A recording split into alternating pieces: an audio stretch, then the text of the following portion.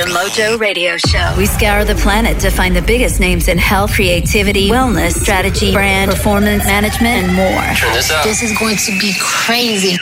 This is Jason Overcome Redman. Hey, I'm David Costa. Hi, this is Cal Newport, author of Deep Work. G'day, this is Ryan Park. I'm Batman. This is Ivor Davies from my town. I'm Andrea Burke from the Canadian National Women's Rugby Team. I'm Lucas Feekendee. This is Tate Fletcher, Cage Fighter. Listen to Mojo Radio Show, or I'll be coming to see you. Then we ask them the big questions. Oh, man, this is such a great question. You've actually landed right on the mark. That's another really good question. It was great talking to some clever dudes, frankly. I've gone probably a little bit more in-depth with you than I have in the book. I've done like 500 interviews, but nobody asked me about this. Oh, wow. And sometimes we talk about darts. There we go. Can I tell you, Dina, Gary's favourite sport is darts. How athletic is that? I think it's interesting that it's your favourite, but I won't be judgmental. Look, it's the only sport that I know of where a prerequisite is a pint of beer and a cigarette. Come on, let's be honest. The Mojo Radio Show. We don't take ourselves too seriously. So you try throwing half a dozen darts in a row and just see how you go, my friend. Okay. But we hope you will. Welcome to the Mojo Radio Show. But it just won't work on. Hey everybody, and welcome to this week's edition of the Mojo Radio Show, a little program designed to help you get your mojo working in or out of work. As is the case every week, we just look to find interesting people who we think have their mojo working in some aspect of their life, and we chat to them to find out what they're doing, how they do it, what their opinion is on life, stuff that we can take, apply to our own world to get our mojo working, or perhaps if you know somebody who doesn't have their mojo working, flick them the show or share the info. It's nice to have you on the big red bus we call the Mojo Radio Show. If you are liking what we are doing here, just put a one-liner onto iTunes, and what that does is it just sends us up the rankings and helps other people find the show, people who we don't know, who you don't know, and we all together can get our mojo working, make the place a better place to live in. Before we start the show, around the grounds, AP, you're present? Present and correct, sir. Maybe in body, but I'm not sure in spirit. He'd love a present. He'd love more presents, that's for sure. Good morning, Lola. Hello, boys. I'm going to try this. Did you have a nice weekend, Lola? What's a weekend? And our El Capitane driving the big red bus we call the Mojo Radio Show. Welcome, Robbo. Beep, beep. How are you? Are you in footy season right now? We are in footy season, yeah, absolutely. How are the Withered Oaks going? What's this, the under 60s, over 70s? No, that's the 61As. Yeah, that's right. 61 Classic, who would have thought? Yeah, no, we're doing really well, actually. Thank you. Yeah, we're having a good season, which is nice. Plenty of, and it's always good to, I mean, the thing for us is how many guys are still standing after 50 minutes, so, there's still a third of us on the pitch at full time, so that's a good start. Have you checked your email this morning, Mulder? No, why? Because I received something unsettling and I wondered if you'd gotten it too. The Mojo Mailbag. Without knowing it, the 61As is what our show is all about today. But before we get to that, I got some mail during the week and I was a bit shocked but heartened by it. I got an email from Stan Peake. Now, you remember our good Canadian mate Stan Peake? Of course. How could I forget the Peakmeister? The Peakinator. Peakinator. And he and another former guest of ours, Kat Brownlee, wrote a book called How to Sell in Any Economy. And I had an email from one of our listeners, which I passed on to Stan, saying how much he enjoyed the book. But then I hadn't heard from Stan in about 3, maybe 4 months. And then I got this.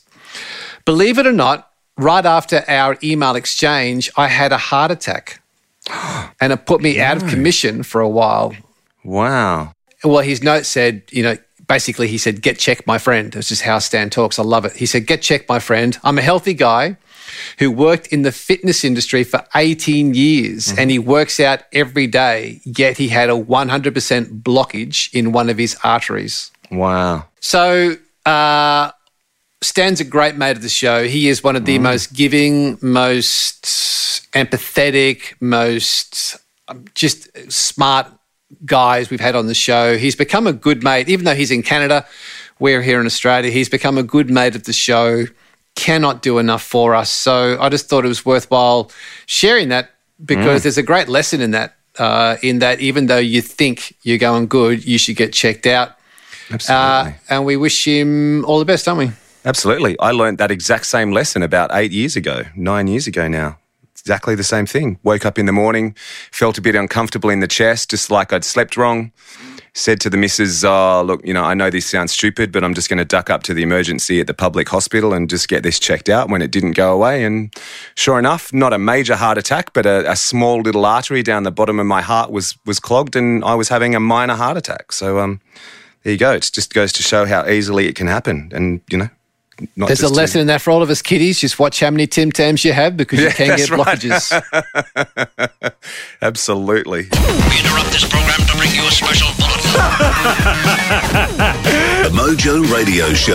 Right. Ladies and gentlemen. Our guest this week is a bit of a legend in the wellness world. He's 72 years old and he's still getting after it, as you'll hear. And he's being sought after by the biggest media networks in the world because of his opinion on health and longevity. Jonny Bowden is an author. He's written several best-selling books, including Living Low Carb and The Great Cholesterol Myth. And he's highly recognised. The guy, and this is what I like about Jonny, is he is a stud at 72. But he's also the guy who's not afraid to bust the nutritional myths that we've been fed and we live by. All in all, he just wants to make us better in every way. Now, Jonny, as we'll cover off here, has had a very dark past, but it's fair to say that today what he's all about and his absolute mission is to create us a bright future. So with all that being said, Jonny Bowden, welcome to the Mojo Radio Show, mate. Thank you for having me, man. This is a pleasure. I have these people in Australia who know of my work, and I'm always so delighted when they do it. I get called occasionally. I did a documentary one that was produced by the Australian Broadcasting Company. So I've never been to Australia, but I love you guys, and I so appreciate that you know of me and that you're, interested enough in my work to want to talk to me. So I'm delighted to be here. Thank you for inviting me. So let's start there, Jonny. If people walk up to you in LA and say, "G'day," and ask you what you do, how do you like to reply? Oh, my God. I try to help people get healthy, and the first thing that the first order of business usually is to try to help them empty their mind of everything that they ever learned about nutrition and health, because most of it and I'll tell you, there's a wonderful little parable. If you don't mind, I'll tell it to you. Yeah. Because it really is what my job has been. And it's a parable about a guy who wants to become a Zen monk. He wants to study with this famous master. So he goes to the master and he says, "Master, please, can you teach me about Zen?" And the master says, "I'd be happy to do that. Would you like a cup of tea?" And the student says, "Sure." And he takes out a cup and the master starts to pour and pour and pour. And the tea just overflows the cup. And the student is standing there. He doesn't want to be insulting. And he says, "Master, I feel I should point out that the cup is overflowing. It won't hold any more tea." And the Zen master says, "Precisely. And that is what your mind is like when it comes to Zen. And until you empty it of everything that's in it, I can never fill it with what's real about Zen." And that's how I feel about nutrition. And I mean, half my battle with people, and I don't work with people one-on-one anymore, but when I did, and even when I speak with audiences, I feel that half of the challenge is getting them to forget the shit that they have learned, because most of it is just not so. And, I guess nowhere more clear is that than in the area of cholesterol and heart disease. But, there's plenty where we can point to misinformation. So I feel like my job is myth busting. It's interesting, Jonny, because where I came across you were doing an interview with Jay Ferrugia, who I'm talking or interviewing in a couple of weeks' time. And what really got me about the work you do is at the age of 72, you look fantastic. You have more energy than most 35-year-olds. And what I'm curious about is, at what point in your own psychology did you start to think about age or ageism? Where did that actually become a thing where you started to myth bust about age? That's one of the more interesting questions I've been asked. I'm not sure where that started. You know what? I don't know the exact turning point. I'll be very, very transparent about this. I have been on hormone replacement therapy since 1999. And when I started it, I was a trainer at Equinox. I had just started in the field. I started in this field in 1990, and I started as a personal trainer and a floor trainer, actually, at a very famous gym in the United States called Equinox. And I think that, so I was already not in bad shape. I knew enough to train people. I knew enough nutrition to kind of be a little ahead of at the time, the only nutrition that personal trainers got, the only nutrition education we got was at the hands of the American Dietetic Association. I don't know if you have an organization like that in Australia, but they really, really, and they were the handmaiden of the American Medical Association. They never had an original thought. They didn't think supplements did anything. They promoted high-carb diets, low-fat diets, all of that stuff. And I believed it. I mean, that's what we learned. So I think what happened is I was in fairly decent shape. I was maybe 50, something like that, 52. And I start going on hormone replacement therapy. And I honestly don't think I noticed very much in the beginning. I thought, well, this sounds nice. I guess it's a good thing. It has good data and probably going to work. And I didn't really notice how much it was working until like a decade or more went by. And I started to notice I don't feel much different than I did 20 years ago. And I'm kind of at this weight, and I'm watching people who I grew up with, and they don't kind of look like me or act like, or they don't even talk like they are experiencing life like I am. It's not a matter of how I look. It's a matter of like I go to play tennis with guys from age 15 to age 87. I'm an avid tennis player, and I've got a very wide group. And the older guys, many of whom are older than me, many of whom are younger than me, come in all the time and tell me they feel old. I've never felt old in a day in my life. I don't even know what it feels like. So I guess I began, I don't think it started as questioning myths about aging. I think it started questioning conventional wisdom in general. And obviously I started in my own field when I learned in the 90s that maybe a high carb, low fat diet wasn't all we thought it was.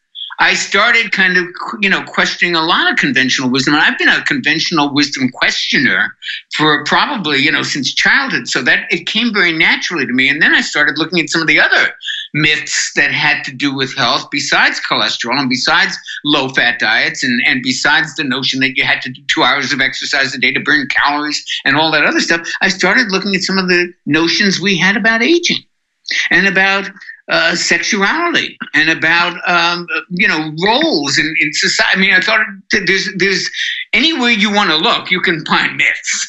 And I guess I some of those. And as I began to, I feel like my most productive, my most financially rewarding, and certainly my most personally rewarding decade has been the last 10 years. So when I started experiencing things like that, in my 60s, mid-60s, late 60s, this isn't normal. So it's certainly not what people think is normal. And since I'm a big believer in the black swan theory. If you have a theory that all swans are white, you only need one swan to be black to disprove the theory that all swans are white. I am certainly not alone. I mean, Jack LaLanne was in his 80s and pulling tugboats across the San Francisco Bay. And, there are people in phenomenal shape, much older than me. And so clearly, you don't have to, there is more than one way to age. And I think that the idea that, we're just getting old, not much we can do about it, and things just slow down, and it's just bullshit. And I think I'm living proof of it. I don't think you need a whole lot of people to feel that way in order to say, well, wait, what about this cohort over here? Let's take a look and see what kinds of things actually slow us down as we get older. And maybe we have a little more, maybe there's a little bit more latitude in there than most of us have assumed there was. I have a slide that I use when I speak all the time, and it is a picture of a gun.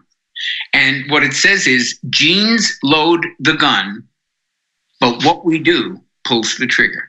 Oh, that's gold. That's gold. Gold, right? It's absolutely gold. It's fantastic. I didn't make it up. I mean, I got it somewhere 20 years ago. Genes load the gun, environment pulls the trigger. So, I'm asked all the time about that. What's the contribution of genes? And actually, we know the answer to that.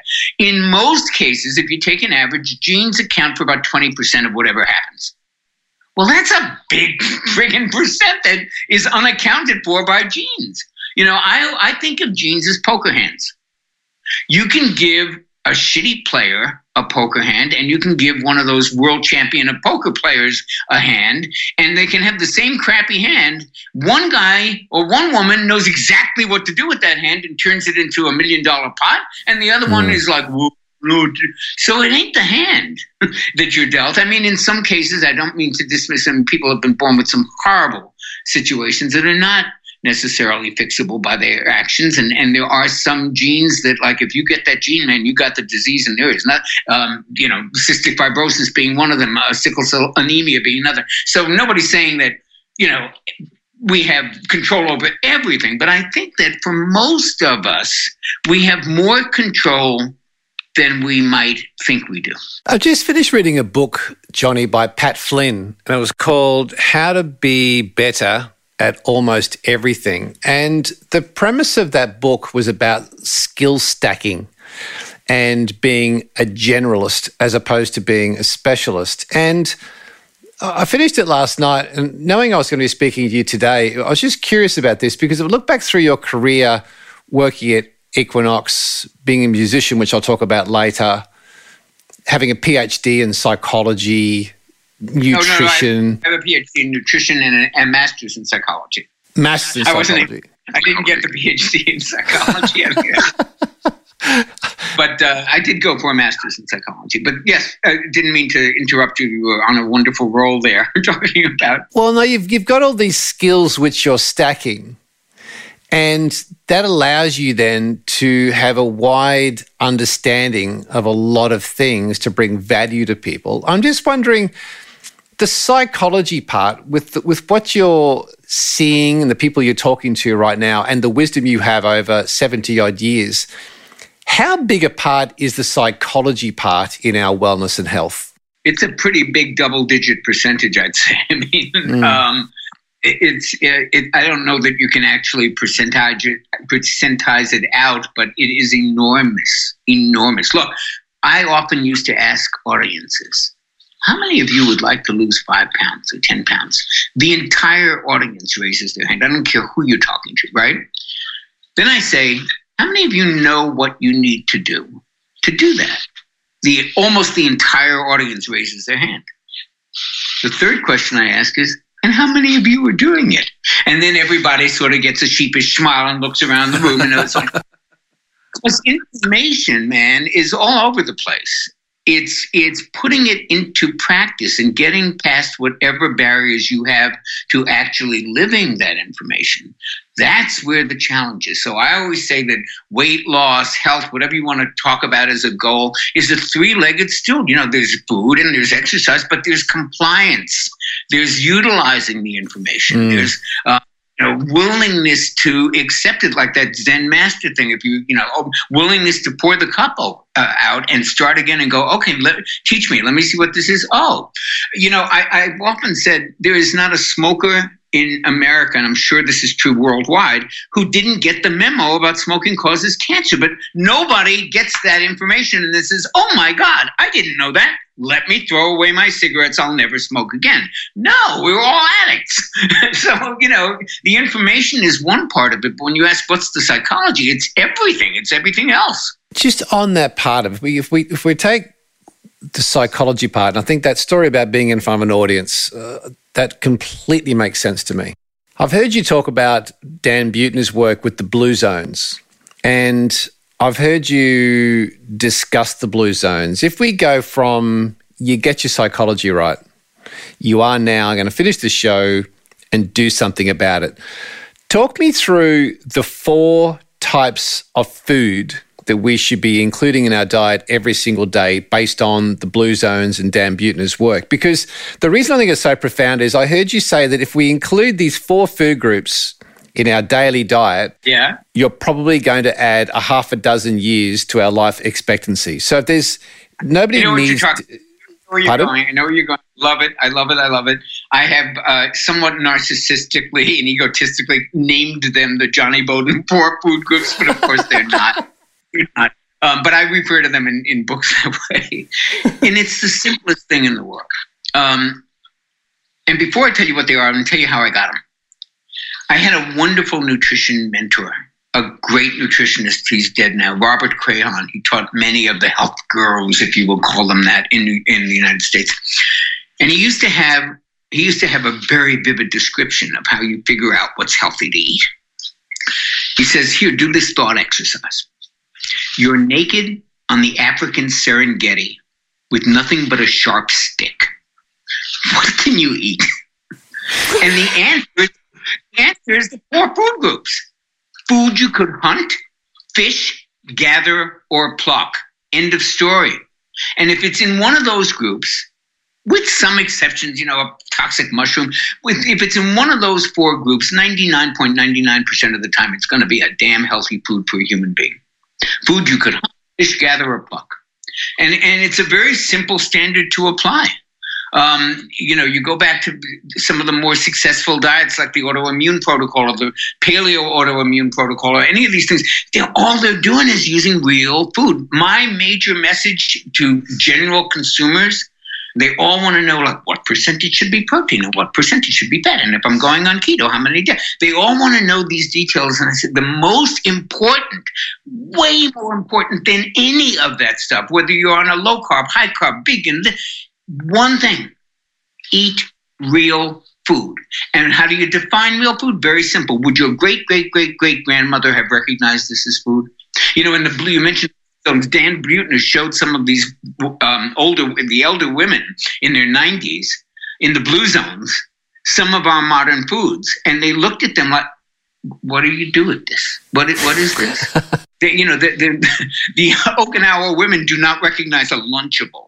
I don't even know if you guys, but it's like the worst, crappiest, packaged frozen meal.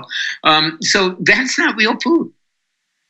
Real food spoils if you leave it outside. Real food, is stuff, like I said, that a couple of generations ago would have recognized as food. And that doesn't include, a large percentage of what we eat regularly in industrial nations. Jonny, how should we measure our health, the success of our health? Because we quite often, something you've talked about, is that quite often we think it's about weight loss. And for others, it's about how we look. For others, it's about how much energy we've got. I mean, I'm curious into your view of how should somebody listen to this right now, how should they gauge their own health and wellness? Boy, you're asking, I got to comment that these are probably the most interesting questions I've ever been asked. I do these usually by rote, and nobody asks explorative, really thought-provoking questions like that. I mean, it's in the class of, we were talking earlier about Peter Attia, who we both admire so much. I mean, these are great questions. How do you measure your own health? Well, first of all, I think I would ask out of curiosity, why do you want to? Because when you think about it, yeah, sure, we'd love to have some objective measure, but really what people care about is, I think, how they feel. And if you feel really healthy, yes, you could make the argument that, there's a lot of stuff going on under the hood that you don't know about. The first symptom of a heart attack is, of heart disease is sometimes a heart attack, and 1/3 of the diabetics in the world are undiagnosed. So it's not just about how you feel, but I actually do think, are you enthusiastic about stuff, or you just can't wait to go to bed? These are the things that really, I think, determine how healthy you live, and as evidenced by that study with the old guys. If you had asked those guys how healthy they were when they left, I'm sure they would have rated themselves a lot healthier than when they went in. That's such an interesting word, though, Jonny, enthusiasm, to measure your wellness and health based on your enthusiasm, because it would seem a lot of us are just getting through our day. And if we do go to watch our children play sport, we're turning up. But we don't turn up with a huge amount of enthusiasm. And I'd even say, we'll talk about the bedroom shortly, but I'd say a lot of people are going through the motions with that part in the bedroom, but they don't actually look forward to it with true enthusiasm of, I'm virile and ready to do this. Or their work day. They're walking into meetings and going through things, but there's no true enthusiasm. It's kind of a necessity. But when you are in the zone and you really have got your mojo working and you're feeling healthy and well, it is a different feeling. And you do approach those things with true enthusiasm. And that's, I don't know, I like the premise of that because it's an auditable thing. You can say, what is my level of enthusiasm toward a conversation, a meeting with somebody? Because you'd have to say that when you have got your lane working and you do feel amazing, you bring enthusiasm to pretty much everything you do. So I think that's a cracker. I love how you just put that. I couldn't agree more. And, you know, I was just thinking of, for some reason, Stephen Hawking popped into my mind, you know, the great astrophysicist who wrote you all know who he is over there, right? Yep. He died recently. He had an ALS.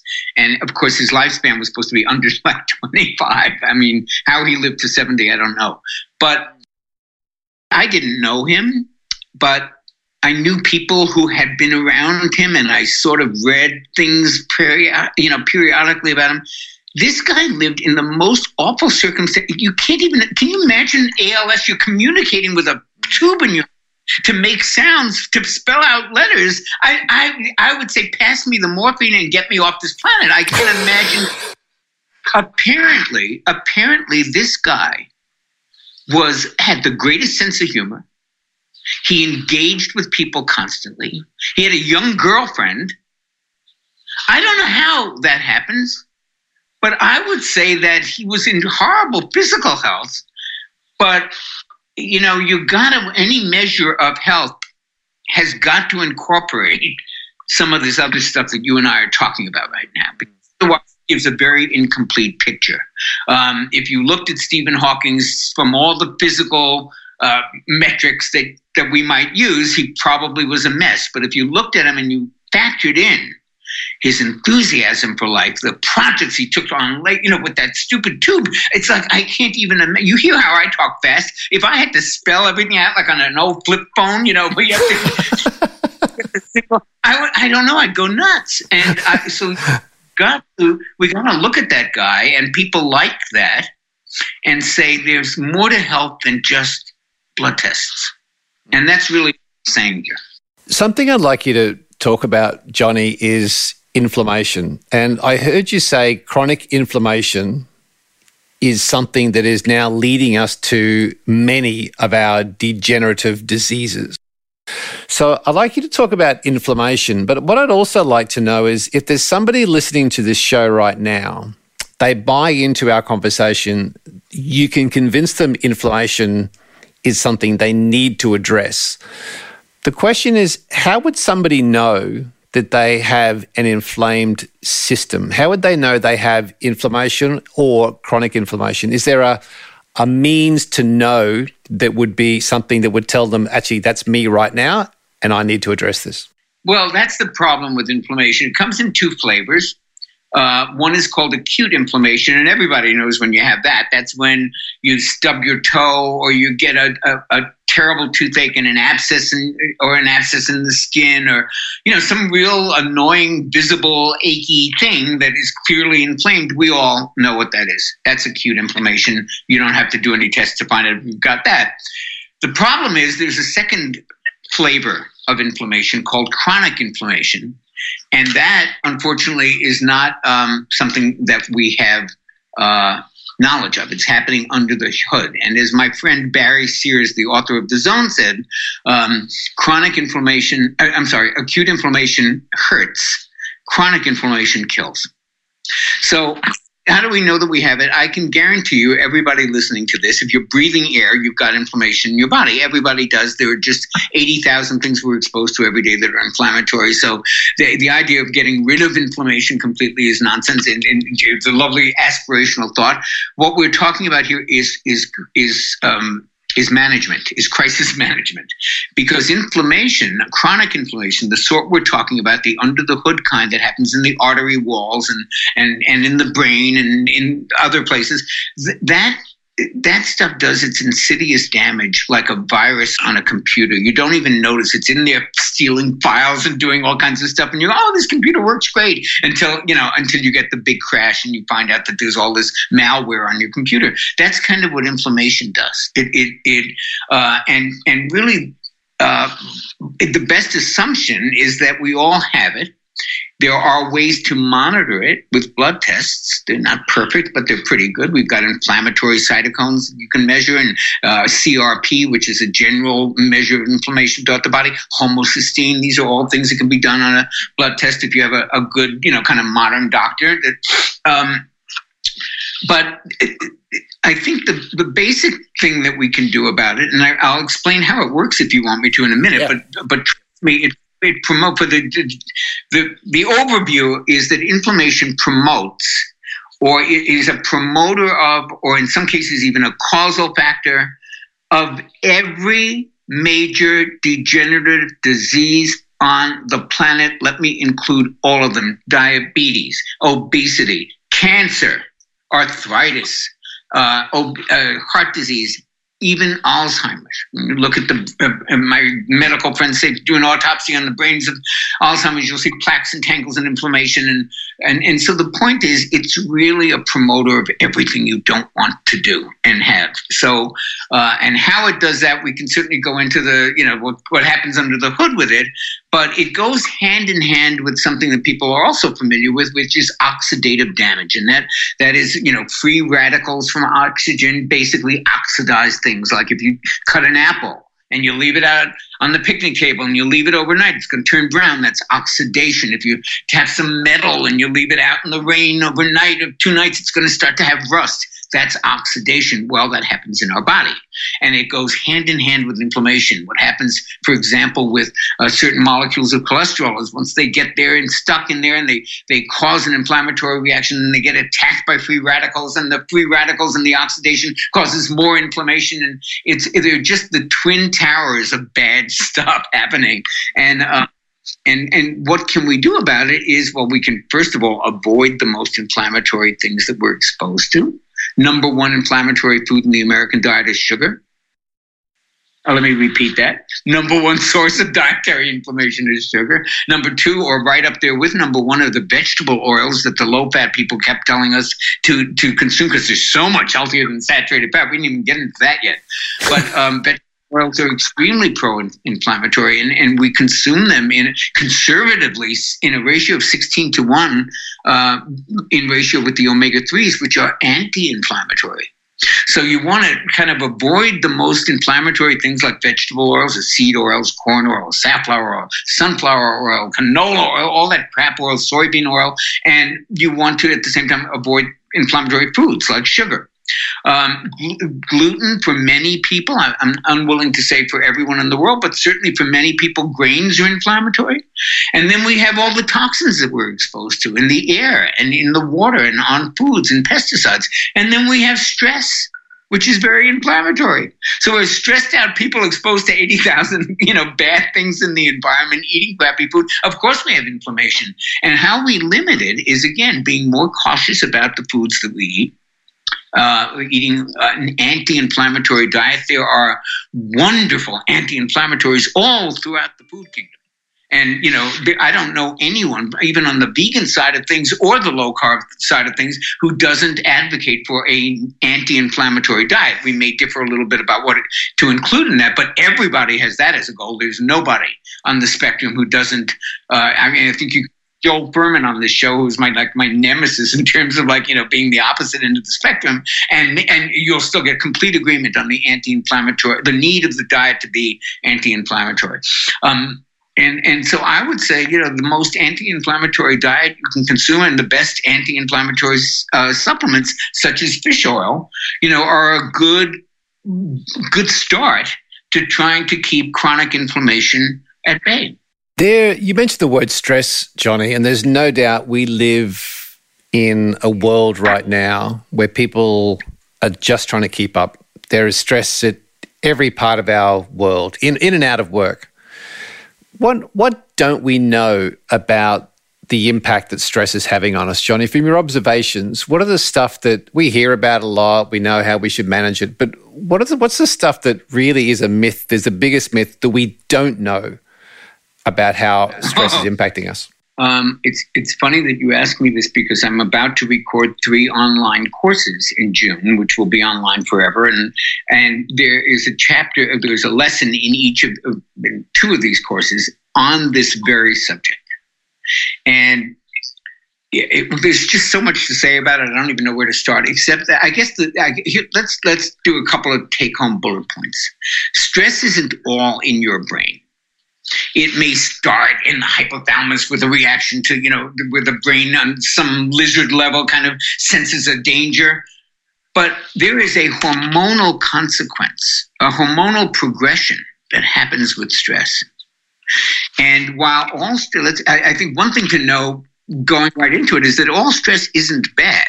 If you take lab animals, and I'm no fan of these kinds of experiments, but if you take lab animals and you expose them, growing rats or mice to cold water for a short time, they do great because they are stressed and they are able to get out of it, and their little immune system gets stronger. And that's good stress. That's what we do. What do you do when you build biceps? You're stressing the muscle, you're breaking them down, and then what happens after? They grow back stronger and bigger. So but if you were to try to do a bicep curl with 370 pounds and rip every muscle, that would be kind of overkill. So what you want to do with stress is have the little bits of stress that come up because they strengthen you. The problem is when the stress hormones are on all the time. So stress hormones are like first gear on a car. They signal, emergency coming, and they prepare the body to deal with that emergency. That's why they're called the fight or flight hormones. So you're a Paleolithic dude and you're hanging around the campfire and here comes a woolly mammoth and it's charging you. You need a lot of things to happen to deal with it because you're going to have to either run up a tree or grab a club and start fighting. And both of those are going to require your body, number one, to have some sugar in the bloodstream. So the stress hormones, first thing they do is get some sugar into the bloodstream. Second thing they do, raise your heart rate. Third thing they do, get all the blood away from areas where you don't need it. You don't need to be digesting food now. So what does it do? It diverts these hormones divert the blood from the stomach and the gut where you're digesting, and they get it to the arms and the legs where it's going to be needed. They divert it from the reproductive organs. You certainly don't need to be making babies when you're trying to avoid being lunch. So these hormones prepare you for an emergency, and they do a great job of it so that you can run up the tree, like I said, or fight off the woolly mammoth. However, they are meant to be turned right the F off after the emergency is over.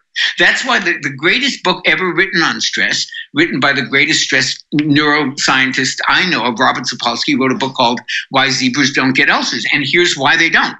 Because all of that stuff happens for the zebra when he sees the lion. The blood pressure goes up and the heart rate and all that other stuff that, kind of ages the body. And the zebra runs. And if he survives, guess what? He stops thinking about the lion that second and he goes back to grazing on the grass. So the stress hormones go back into retirement. But what we do is we sit there thinking about it like, oh my God, that there he's going to come any minute. Except with us, it's not a lion. It's a deadline for a job. It's a deadline for a podcast. It's a fight with your wife, boyfriend, girlfriend, what your partner, friend, what a business associate. It's dealing with the phone company. It's financial insecurity, and it doesn't get turned off. And your body doesn't know the difference between fighting a woolly mammoth and fighting the traffic on the 405 freeway. So you've got this cortisol and adrenaline rushing through your body all the time, causing inflammatory responses, number one, weakening your immune system, because it's one of the things that constant levels of stress hormones do, shrinking a portion of your brain called the hippocampus, which is needed for memory and thinking, and here's the one that gets everybody's attention, adding belly fat, because that's exactly what cortisol does. So the long-term effects of elevated stress hormones ain't good. They make every condition worse. They weaken the structure, the infrastructure that's your body, so that you're less able to fight things off. They it can bring on an attack of many different conditions. For example, herpes can be brought on by stress. There's a lot of things that can be brought on by stress. It makes recovery from an illness slower. And it just really, on many different levels, ages us and contributes to ill health. So, and we can't get rid of it. So I think the action here is kind of learning to manage it. And come full circle, you asked about psychology. Because most of managing stress has to do with the brain, and maybe not learning over years or decades or time to what battles are worth fighting and what aren't, which things really matter and which don't, how to allocate your resources so that you're not in major battles every hour of every day, but you kind of pick your battles. Learning gratitude, which is my number one lesson for stress reduction. I mean, you want an instantaneous, cheap, free, easy, you can do it, anyone who can do it.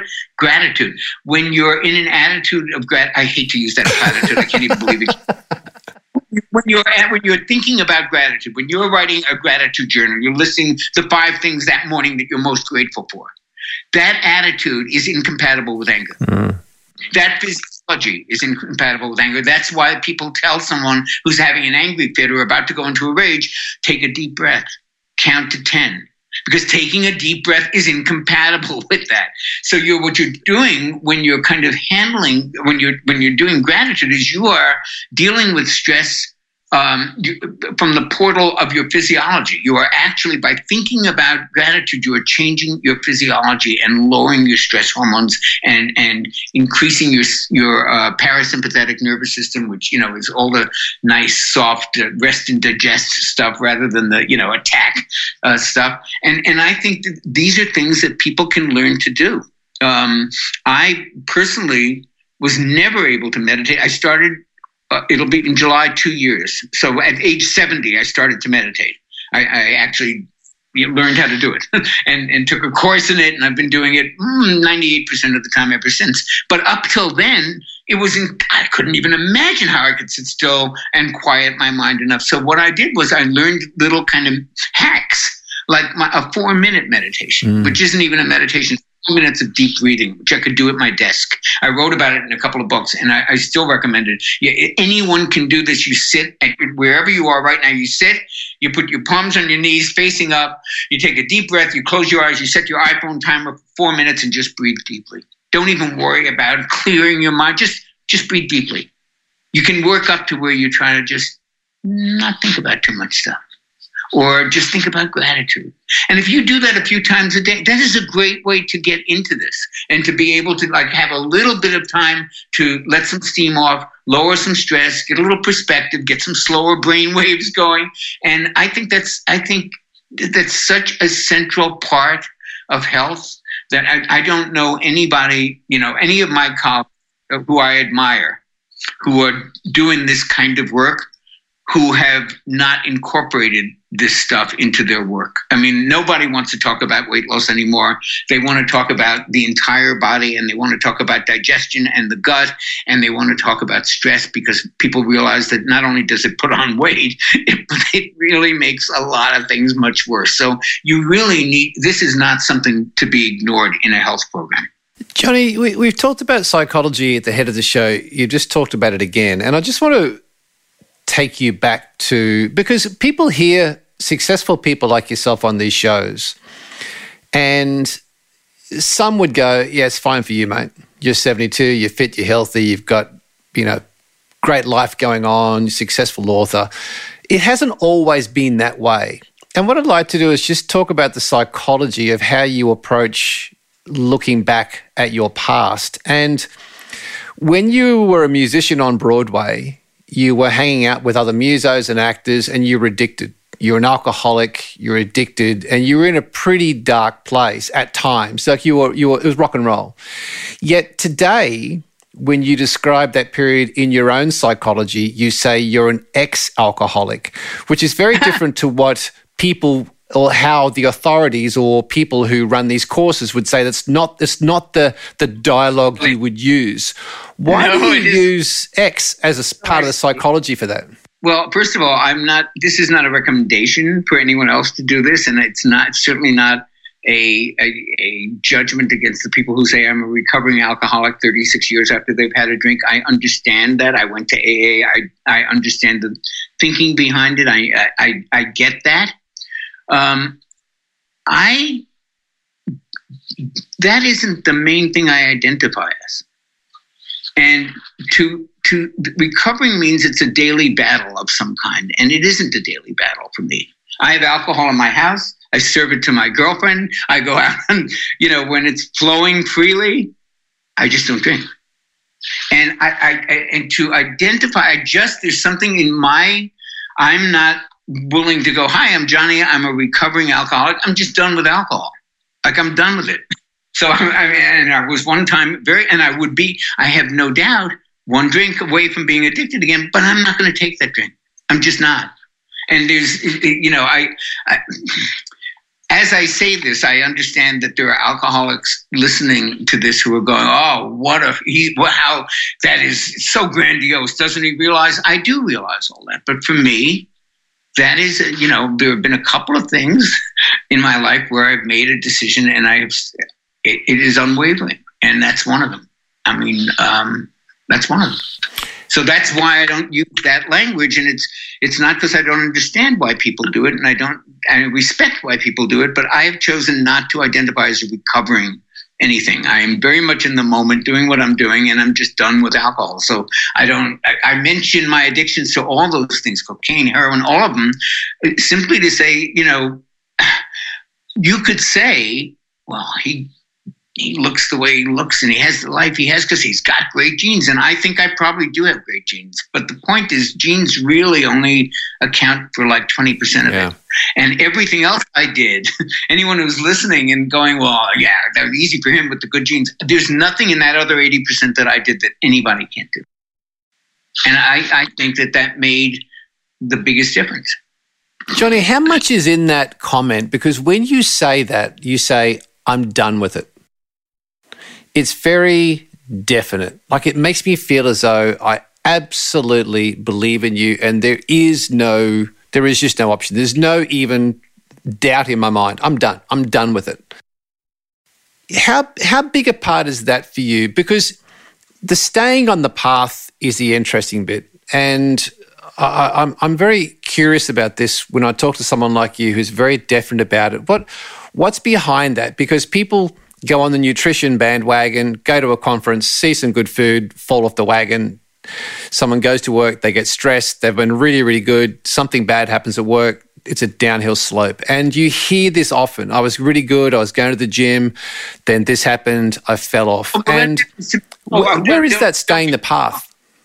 I do the same thing. I mean, believe me, I am not anyone to emulate as far as discipline with diet. I mean, I don't even get into ketosis. I have friends who wear continuous glucose monitors, and I mean, they are serious about this stuff, and they do not.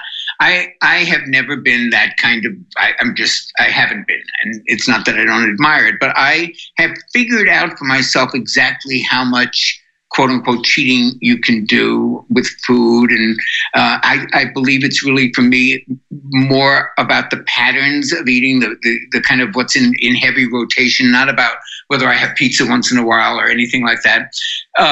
And so I do fall off wagons like that. But I don't fall off the alcohol one, because that one is not, that's not one. First of all, I'm not tempted to do it. It has nothing but negative memories to me. There have been a couple of times that by accident over the decades, I picked up Michelle's drink looked just like mine. I may have picked it up, and I literally get I want to run to the bathroom and throw up. So it's not something like I'm looking at the cheesecake going, man, that looks good. Maybe I'll just give myself a little bit of a taste of freedom for one night. I don't feel that way with alcohol. I just don't. So. But on the other hand, I'm not taking the high road here. We have legalized medical marijuana in California and many other states. I am a user of CBD and of THC from time to time. That is my relaxation. And maybe there would be those who would say, "Well, you just substituted one for the other." Not so sure. I was never functioning the way I'm functioning now when I was drinking. I can tell you that. So I'm not a fanatic about any of this, about either diet, about exercise programs, about the definition of sobriety. I really do believe, and this is if I would ever play the age card ever, which I try not to, I would say this is 30 years older than most of my audience, and the benefit of that experience has told me that the action is in finding your own path. That the search for these perfect programs, whether it be the perfect diet or the perfect any of them, they're tools and guidelines, but eventually the actual thing that gets woven together that's going to work for you, that's your particular combo of all the things you and I are talking about today, whether it be meditation or stress reduction and food and exercise and all the relationships. And each person's combo, magic formula for that is going to really be different. And the best teachers can do is help people ask the right questions along the way. And the first question that they should not ask is, what's the perfect diet? Because there's no answer to that.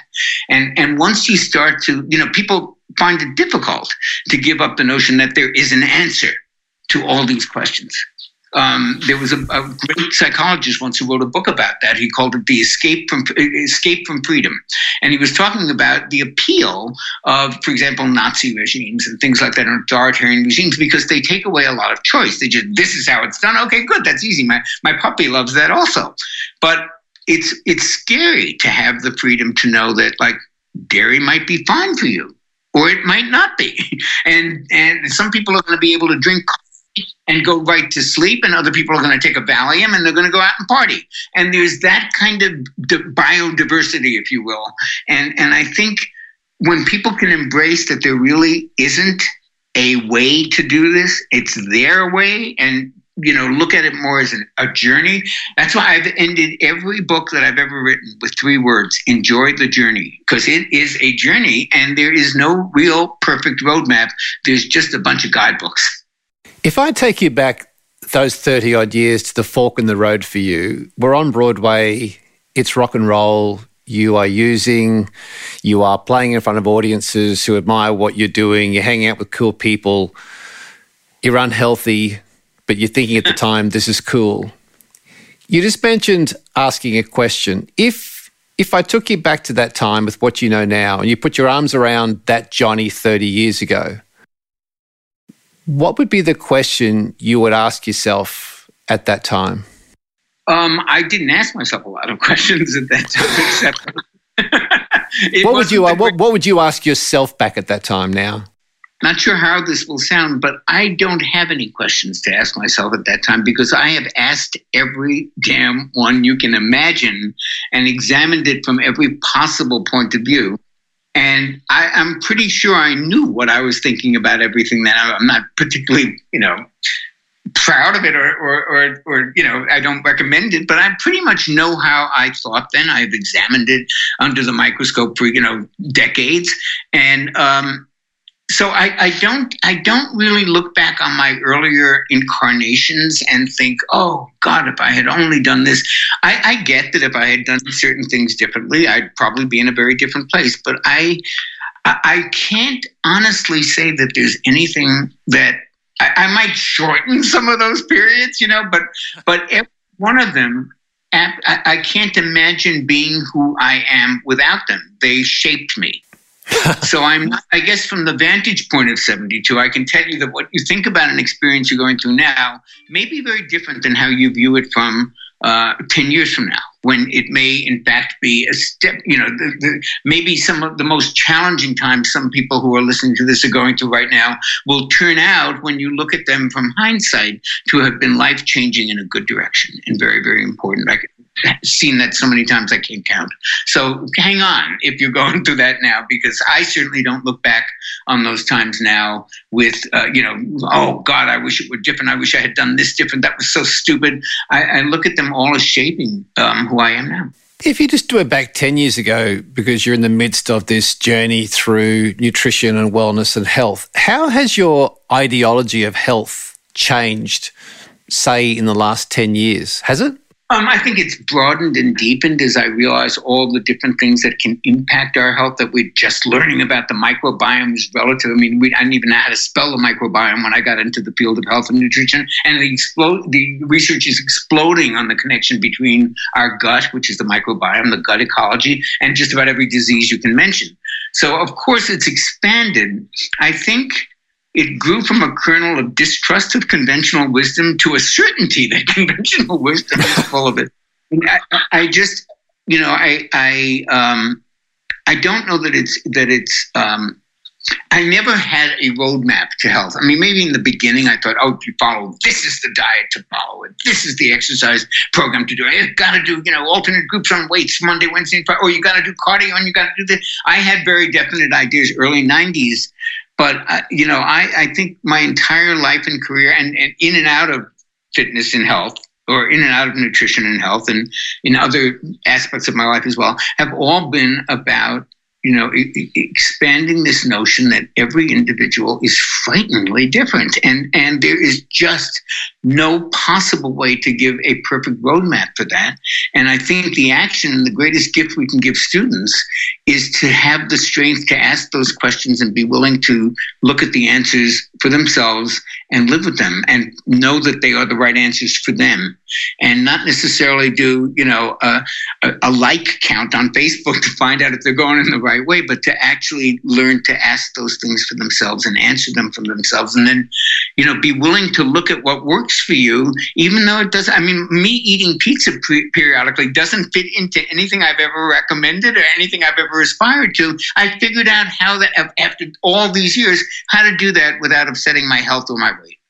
Not everybody can. I figured out how to live without alcohol. I mean, there are things you adjust to and learn. And, at the end of the day, if things are going in the general direction you want them to, I'm not an obsessive watcher of every, the sales of every book. And I look at careers and lives a little like the stock market. Look at the general direction. Is it going in the direction you want it to go? I mean, there's going to be ups and downs, and the pathways are going to be, loaded with challenging periods and stock market. But really, over 30 years, is it going the way you want it to go? Because that's the question, I think, that I'm able to answer for myself in the affirmative. And I think that's is the thing that makes me the happiest. Overall, it's kind of going good. Jonny, I'm really conscious of our time, so I've got two more things to ask you, and one of them has to do with pizza. Now, what I've heard you say is that pizza is one part of it. However, I've also heard you connect to that pizza friends and people. And I've heard you talk about that and how the community you have, the socializing, the right people around you, actually is probably a bigger part of longevity, happiness, fulfillment, wellness, and health than we really talk about. Community for you around that mealtime, getting together, that actually is a significant part of our wellness, isn't it? I think it's the most significant. When I was putting together the syllabus for these courses I was teaching, one of which is anti-aging. It's kind of the course version of my book, The Most Effective Ways to Live Longer. I had the chapter that summed it up with the things that were most important. It was food and exercise and supplements and detox, and the last one was relationships. I now teach it in the opposite order. Number one is what you just talked about. Number one is community. You mentioned earlier the blue zones. Let me give you one of the most important findings from the blue zones. They did not all eat the same diet. They did not all do the same exercise. They did not all, they weren't, one of those 5 zones was vegetarian, the others were not. Some ate seafood, some ate land. It was the only commonality among all those long-lived people. The only thing that stood out through all of them was in common was their strong social fabric. And I'm not talking about Facebook friends. I'm talking about face-to-face community dinners, gardening, square dinner, I don't care what it was. These people lived in relationship with other people. And, scientists would love to study some long-lived people who got full of energy, who are 75 or 80 or 90 or 100, living in the woods in Montana or some remote area of Australia. They'd love to. Problem is, they don't exist. don't exist. And so I honestly believe that power of connection and community and engagement with other people and with things bigger than yourselves and with things outside yourself is probably the single most life-giving force that you can tap into. I think it dwarfs food and exercise. And not that those aren't vitally important, but you take all those without that element of relationship and connection and community, and you don't really have a healthy person. Jonny, just to wrap this up, what's the greatest compliment somebody could give you? That I'm hot. Just kidding. There's the promo. There's the promo for the show. I think that I guess that I've moved them in some way, that I've changed their life in some way for the positive, that something I read, something I wrote, something I spoke about years ago that I've long forgotten, something that I did that I thought just went into the ether, actually landed, made a difference, and changed someone's life for the better. That would be that, and you're hot. Would be in that order. Jonny, I have got still a page of stuff to ask you about, but I'm respectful of your time. I was going to say this has been an absolute treat. I really admire your enthusiasm for everything you do, your openness to share the wisdom you've got of 72 years on the planet. And I think it's just such a joy to meet somebody who's got that enthusiasm for every part of their world, from the bedroom to the boardroom, who wants to be of service to others. It's fantastic. And I think the thing I love about podcasts is, you just talked about community, that podcasts allow us to connect where media from the past probably wouldn't have allowed it, but allows you to connect with people and build a much bigger community for all of us. And I think, part of this getting together is being able to meet people like you and share some time. So, mate, thank you so much. It's been a true honour. Oh, the honor and the privilege and the pleasure has truly been mine. And if I could be so bold as to invite myself back, I will tell you that if you would like to have me back, I cannot think of a better way to spend an hour, and I would be delighted and honored to be on your show anytime you like. We've got a pretty busy schedule, mate, but I think we'll squeeze you in somewhere. Thank you so much. I think as soon as you mentioned pizza, Robbo lent into the conversation.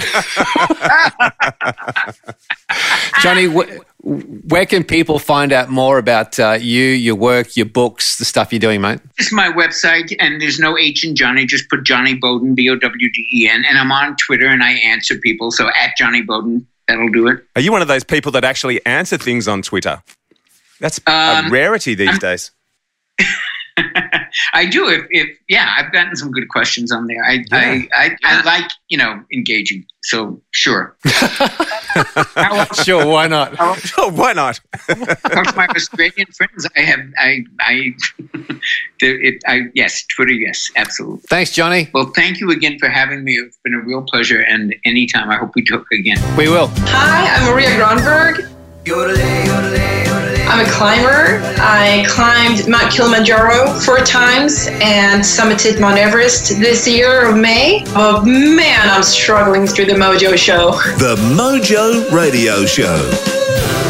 So there's a show you can take to the Withered Oaks Rugby Club. Yeah, I'll think of that episode next time I'm having a beer and a sausage sandwich after the game. Absolutely. With the 61As? With the 61As, that's right. Absolutely. 61As, that's gold. I got to be honest, I'm into this stuff, but I'm not sure how that would go down with the rest of the team.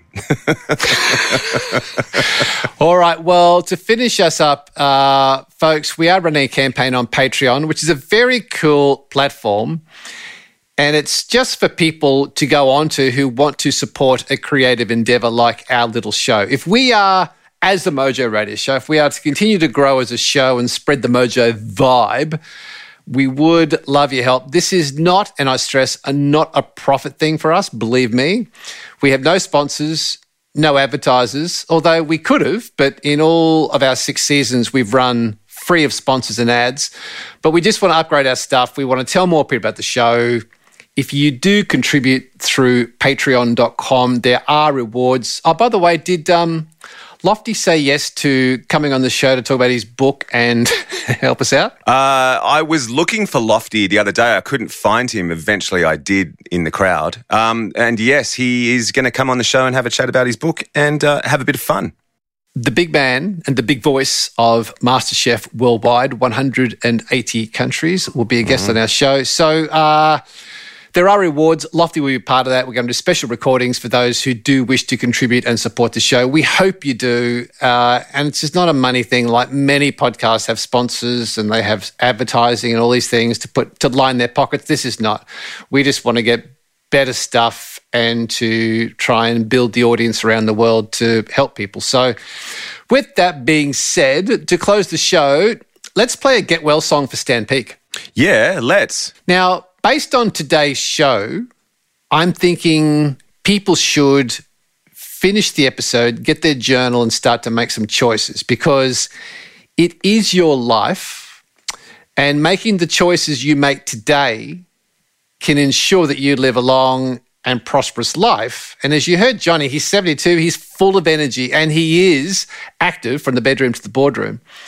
If we take Jonny's advice and he's a stud, then we need to make the necessary changes to live our life now. And decisions you make today, right today, after you finish the show, the decisions you make about food, movement, your habits, your thinking, the toxins we inhale, the decisions you make today impact you in 5, 10, 15, 20 years into the future.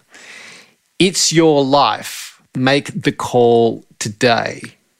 What song are we about to play? Lola, can you play bow, bow, bow, bow, bow, bow, bow? John Bon Jovi warms my CPU. We're out. This ain't a song for the broken-hearted. A silent prayer for faith departed. I ain't gonna be just a face in the crowd. You're gonna hear my voice when I shout it out loud. It's my life, it's now or never. I ain't gonna live forever.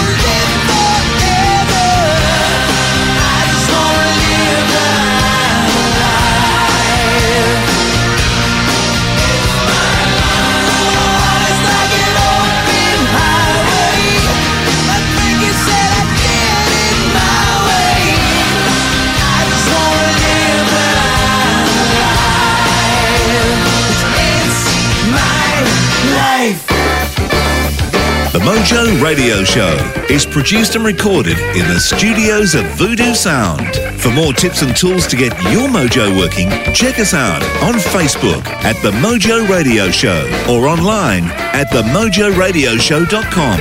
For more about Gary, see GaryBurtWhistle.com, or to polish your next audio or video production, check out voodoosound.com.au. And for the right voice, realtimecasting.com. Andrew Peters speaking. See you next time.